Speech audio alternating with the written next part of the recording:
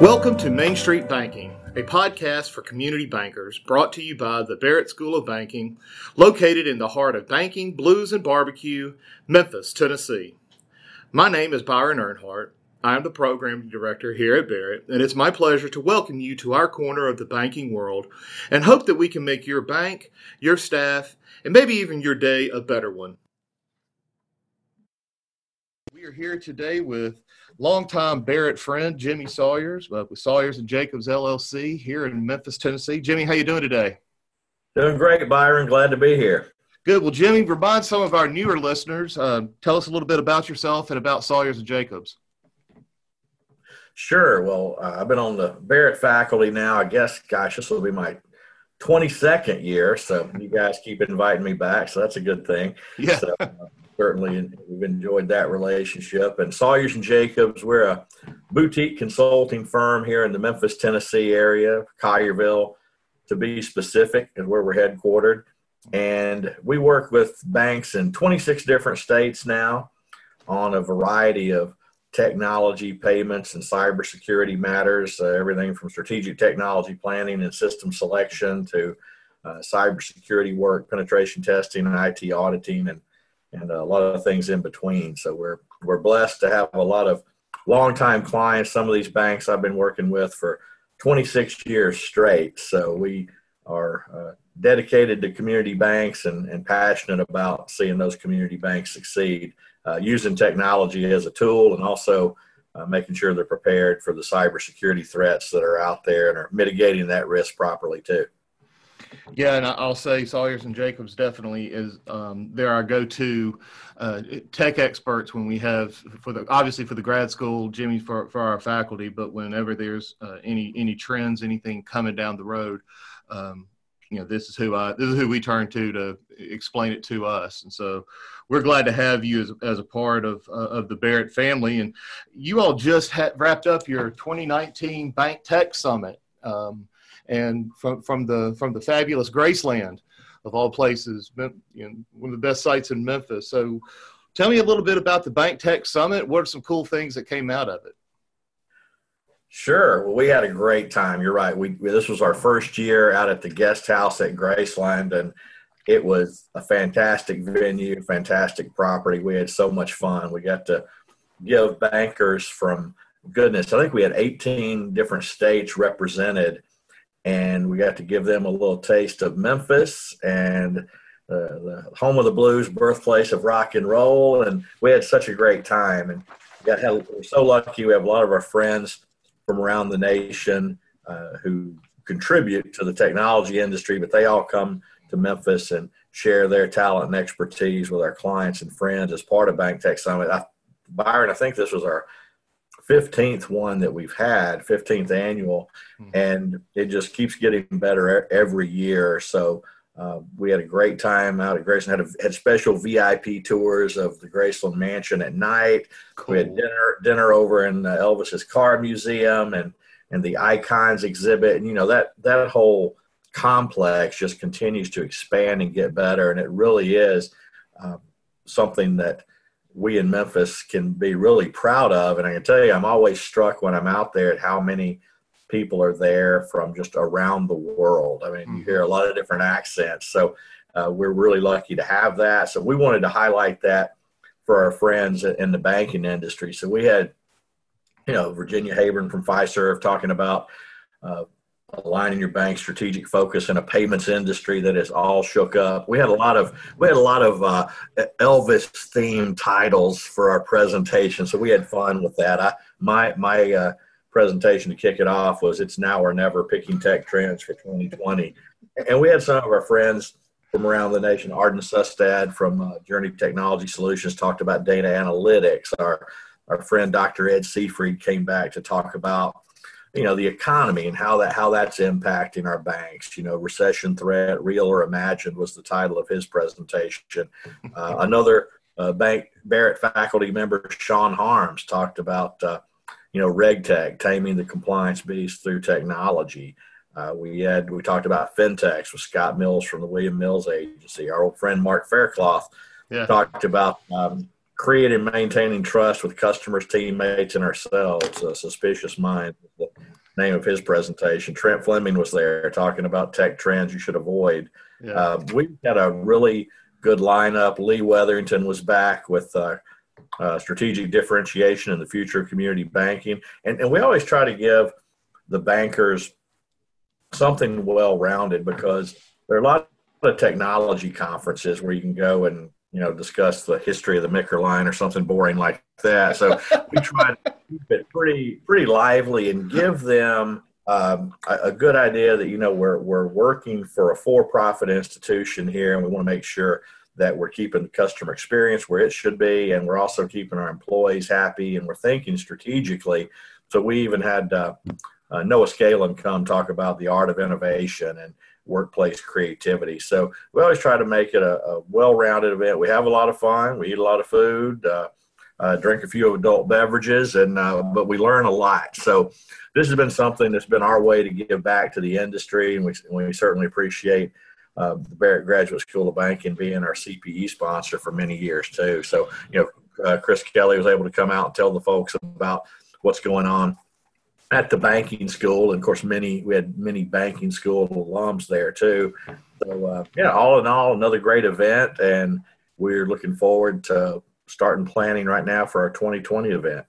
Yeah, I hope the 2020 event goes into as deep a dive into Elvis or into music as y'all did, because I wasn't able to make it this year, and I was really upset just the way the schedule worked. But it was impressive, the dive y'all took into the Elvis music. I have to say that was well, I know you're a musician, so yeah, you got to come out next time. I really hate I had to miss that, but I was impressed at how you.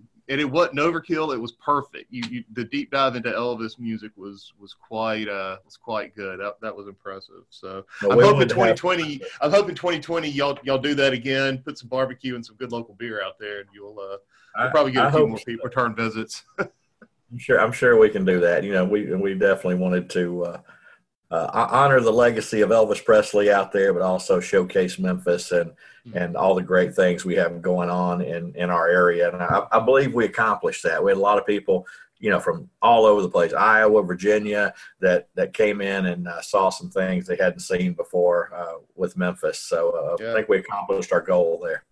And that's all you can ask for. Now, we had you on last year, and as well at this time of the year, and I think one of the things I've really enjoyed, kind of keeping in my back pocket for you, Jimmy, is you for the last 15 years have done your top 10 predictions for the coming year.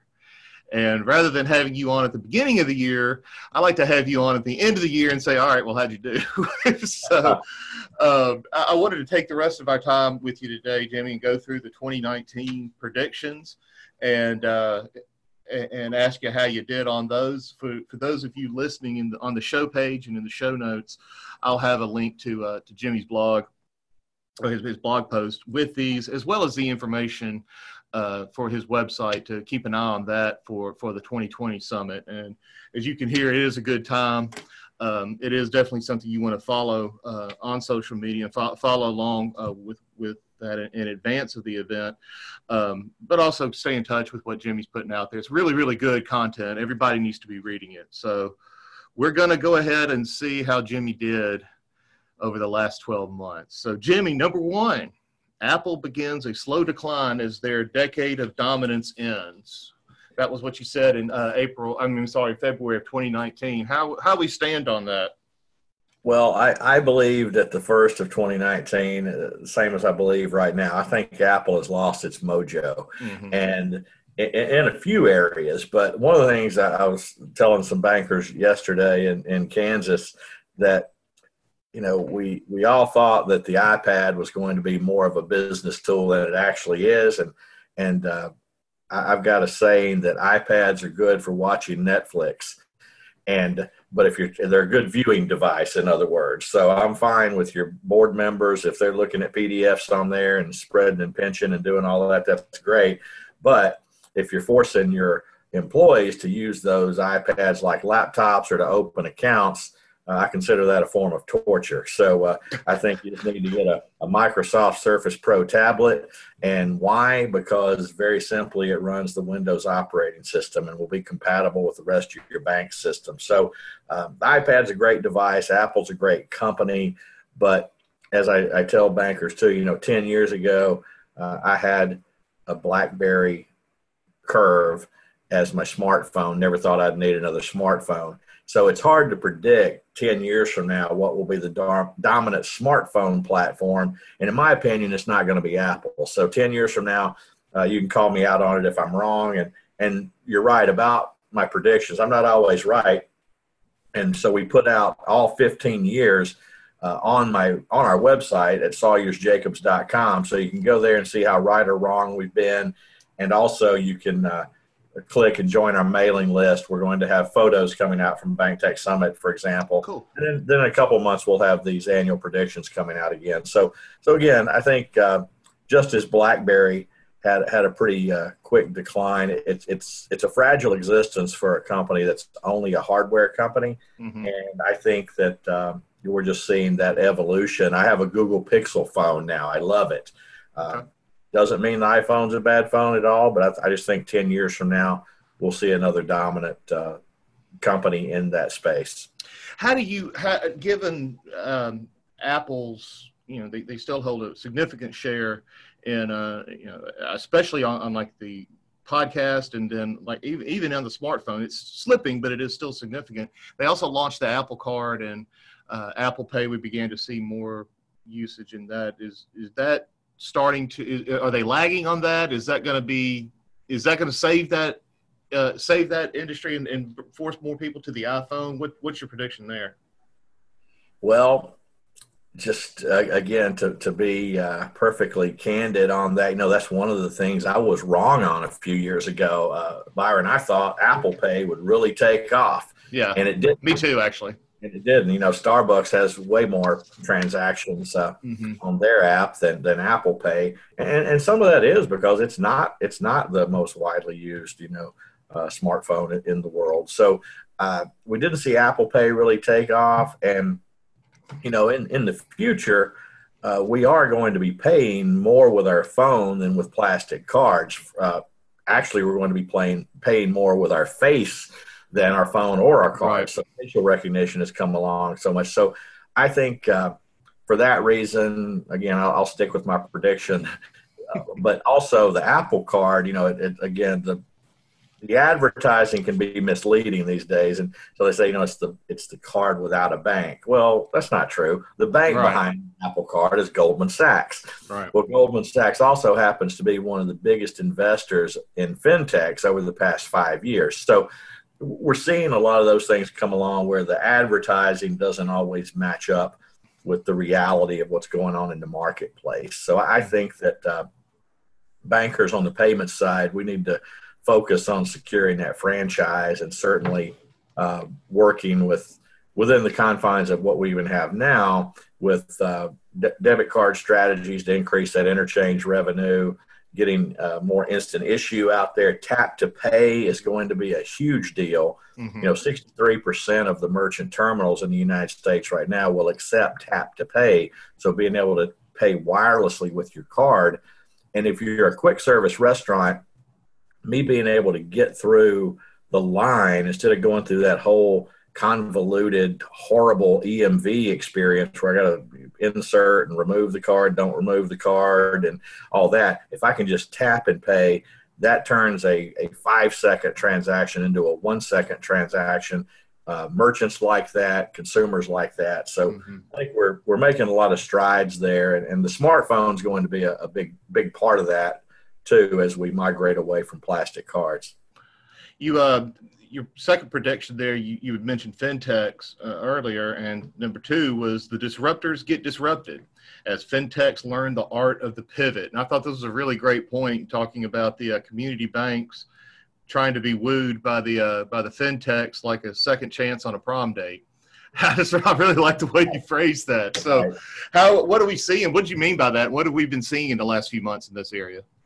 Well, I think as 2019 has progressed, we've seen that, the fintechs took it on the chin in recent weeks, when the OCC was defeated, if you will, on the charters, right? So we're not going to pass out bank charters like Tic Tacs, all right, which I think is a good thing.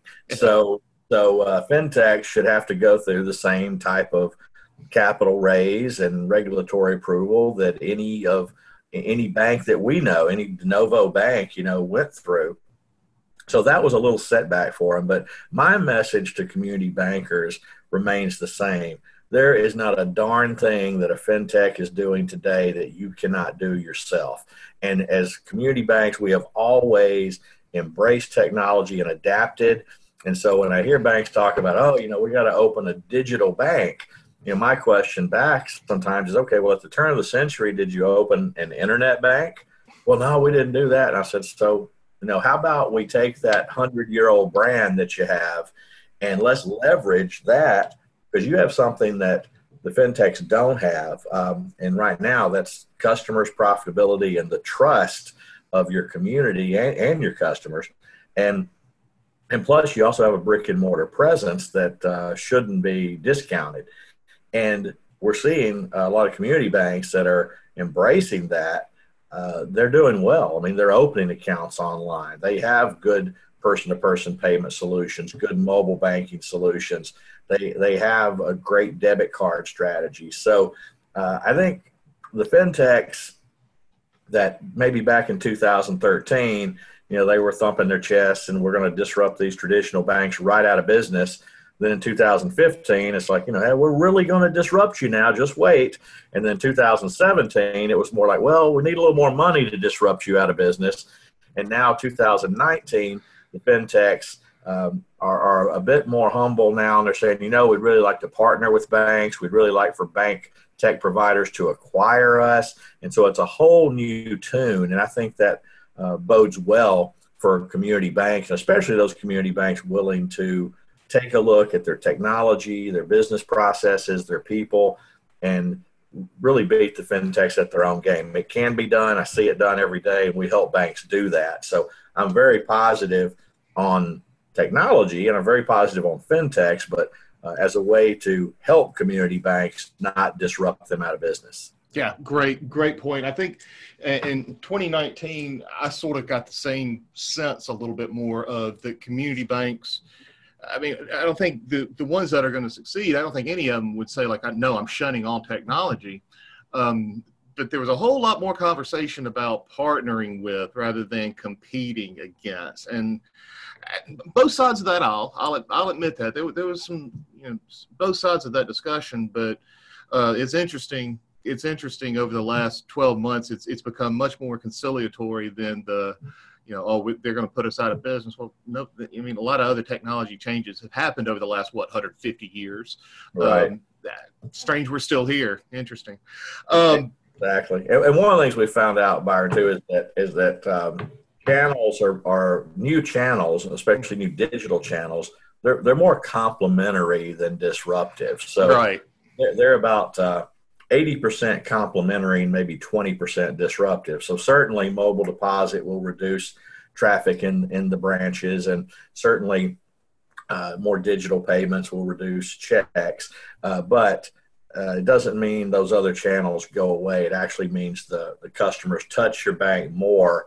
And I think that's a good thing. And again, we have quite an infrastructure in community banking, one that the fintechs don't have. So as long as we, again, align our people, our technology, and our processes, we're going to do just fine. And then, even if we do see a drop in lobby traffic, maybe let's rethink about retraining our employees or approaching things a different way. Like we had an episode with Richwood Bank up in Ohio about the coffee shop, very digital, progressive minded bank. In terms of this area, they put the coffee shop in place. Shameless plug for a podcast episode, I get, but they saw increase. Despite all that, they saw an increase in lobby traffic, account openings, loan applications, and to put an anecdotal spin on it, they got teenagers hanging out at the bank on a Friday night before a football game, drinking coffee. You talk about building up the next generation. Just rethinking things a little bit differently, I think, goes a long way. Well, that's a good thing, and as technologists, sometimes we try to automate everything, Right. and guess what? It still takes good, smart, dedicated, motivated people, and it still takes also bringing our business processes out of the 90s and into 2019, 2020, Right. and the banks that are doing that and are figuring out that the even for example, the online account opening process, it's not digital all the way through. We need to have some email and some text and some people talking on the phone and maybe even a live person helping that fulfillment process. And there's nothing wrong with that. So Right. we're learning that, and there are a lot of banks out there doing a really good job with that. And I think that's going to continue into 2020. Absolutely.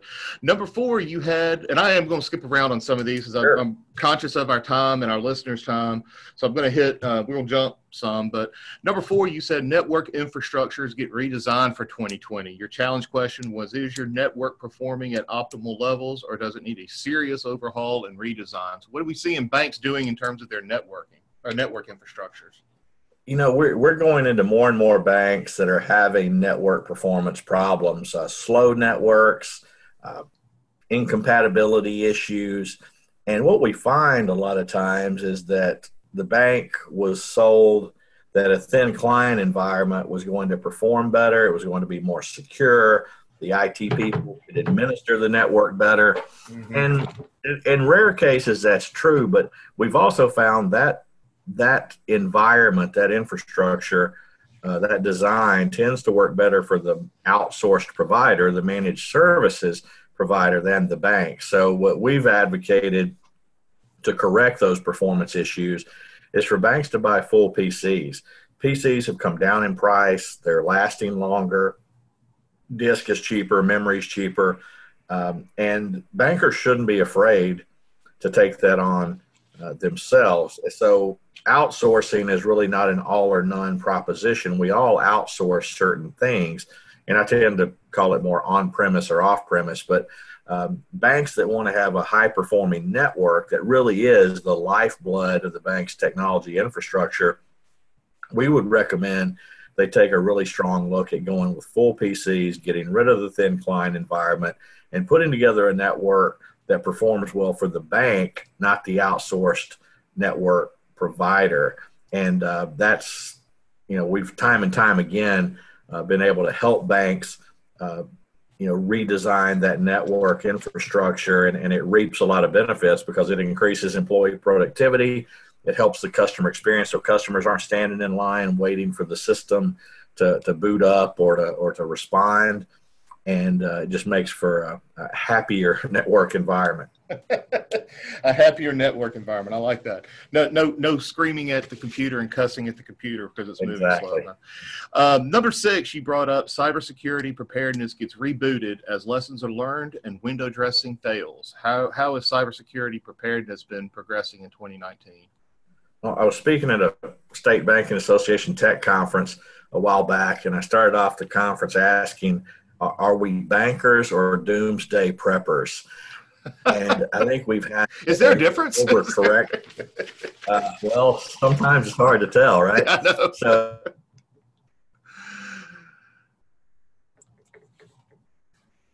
technology folks to say, you work for a for-profit institution, so we can't lock it down so tightly that no one wants to work there and no one wants to do business with you. Right. Okay. You're not a nuclear facility. You're not a military installation. You're a service business. And all too often, a lot of the cybersecurity consultants and companies out there are selling their services based on fear. And that has a lot of banks really retreating and trying to figure out how they can lock the bank down. And I think there's a balance there. I'm all about controls. I've written a couple of books on IT auditing and enterprise risk management, and I'm all about controls, and I've been, doing this for many years. But, the most secure bank is the one that's closed, right? So Right. we don't see that. So we want to see, how do we offer all these digital services, open up the bank more to the outside world, but at the same time have the right types of cybersecurity preparedness. And I see banks, here's a good example. You'll have a bank that they're phishing testing the heck out of their employees. So every week they're sending out a phishing test, but yet the bank then doesn't have 24/7 monitoring of its intrusion prevention system via a qualified managed security services provider that's going to detect that hack at 3 a.m. That's going to detect that malicious traffic emanating from inside the network. Mm-hmm. And so I see a lot of misplaced priorities, a misallocation of resources, and we try to help banks step back, take a look at it holistically, and say, let's make sure that our cybersecurity preparedness efforts are addressing the right areas. Let's lock down the wire transfer system, ACH origination, but I'm not really worried about the bank's Roomba. Okay, can it be hacked? Yes, any system can be hacked, but some of the conferences we see and some of the companies that are out there are selling banks all the wrong things, and so we end up mitigating all the wrong risks because we're considering the threats that really aren't likely to occur and really might not have as much impact. So we're trying to help banks again strike that right balance to where the customer experience is still going to be good, but the bank can also be secure and also prepared for all the threats that continue to evolve. Ransomware is trending these days. We still have business email compromise. Mm-hmm. We still see corporate account takeovers.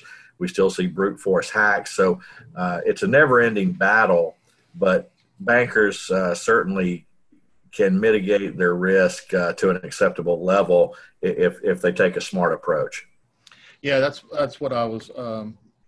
I really liked your piece on that in terms of mitigating the right risk. I think it's easy to paint cybersecurity with a pretty broad brush, do one or two things and call yourself fixing it, but addressing which risk, like a loan or like any other loan portfolio risk that would be inherent, making sure that we've got the right risk adjusted for and exactly. Dealt with. That resonated in my ears. This is going to have to be the last one because, like I said, I am conscious of your time and our listeners' time. But your number 10 final prediction was bankers require proof of provider performance. So I know that's vendor management's a big topic right now. What's some movement we've seen in that area in the past 12 months?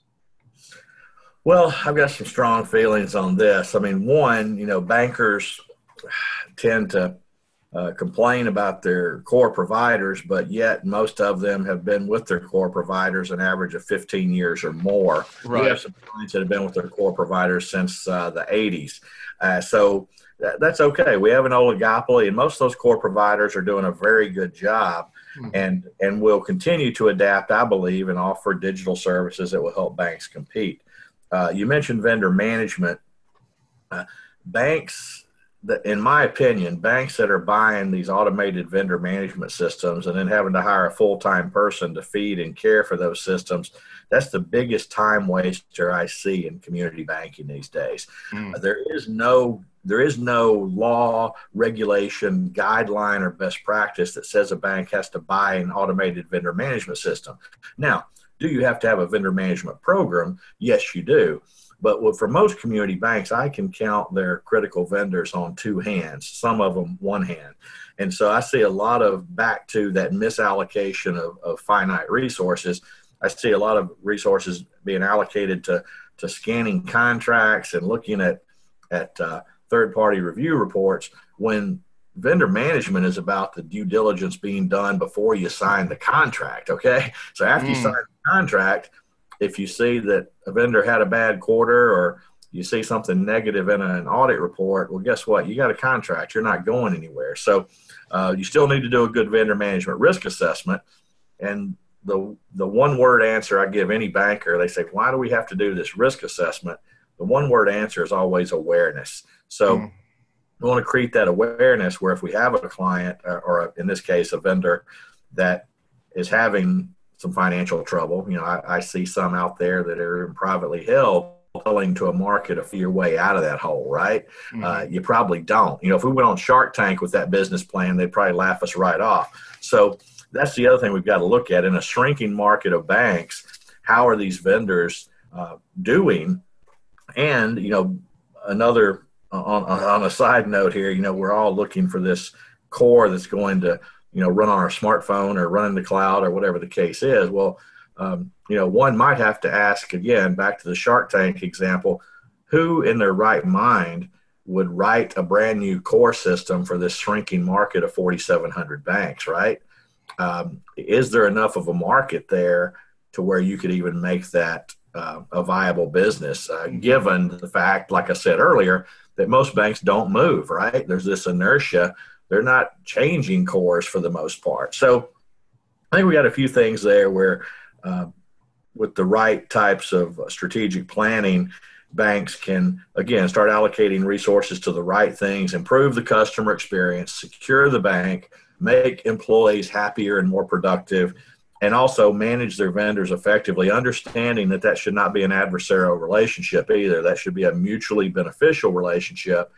And with all of that said, I think the future's bright for community banks, and technology certainly is a great tool. It's a means to an end. And we're going to see some fantastic things happen in 2020 as technology continues to help banks become more efficient, more profitable. And so I'm just very positive in my outlook that community banks are going to be able to embrace that technology and succeed. And I wouldn't be obsessed or worried about what the fintechs are doing. I wouldn't want to commoditize my bank to be just like a fintech or just like a large bank. I think most of the banks you and I know that are part of the Barrett Graduate School of Banking, especially, they have some fine 100-year-old brands, 100-plus-year-old brands. And if they can take technology to make that brand just a little bit better, then they're going to win in the long run, no doubt. Yeah, that's what I tell some of my banking students here at Christian Brothers, and then some of the bankers that I work with that are worried about the fintechs and worried about the big banks. And yeah, I mean, they've got deeper pockets and they've got other things, but you've got something they don't have, and that may be a 20, 30, 40% market share in your market, or 50, 60% market share. That's a high barrier to entry. And so, take that and leverage that using technology, using, just good old fashioned relationship management that technology makes even better and more detailed and more data driven. It's the same old thing. It's the same song, just a lot different verse. And, I think I'm like you, the future is definitely bright. I've got a very happy, positive, optimistic view of the industry. So Jimmy, thanks for your time, man. We'll have it in the show notes here for Sawyers and Jacobs, the website and the blog post.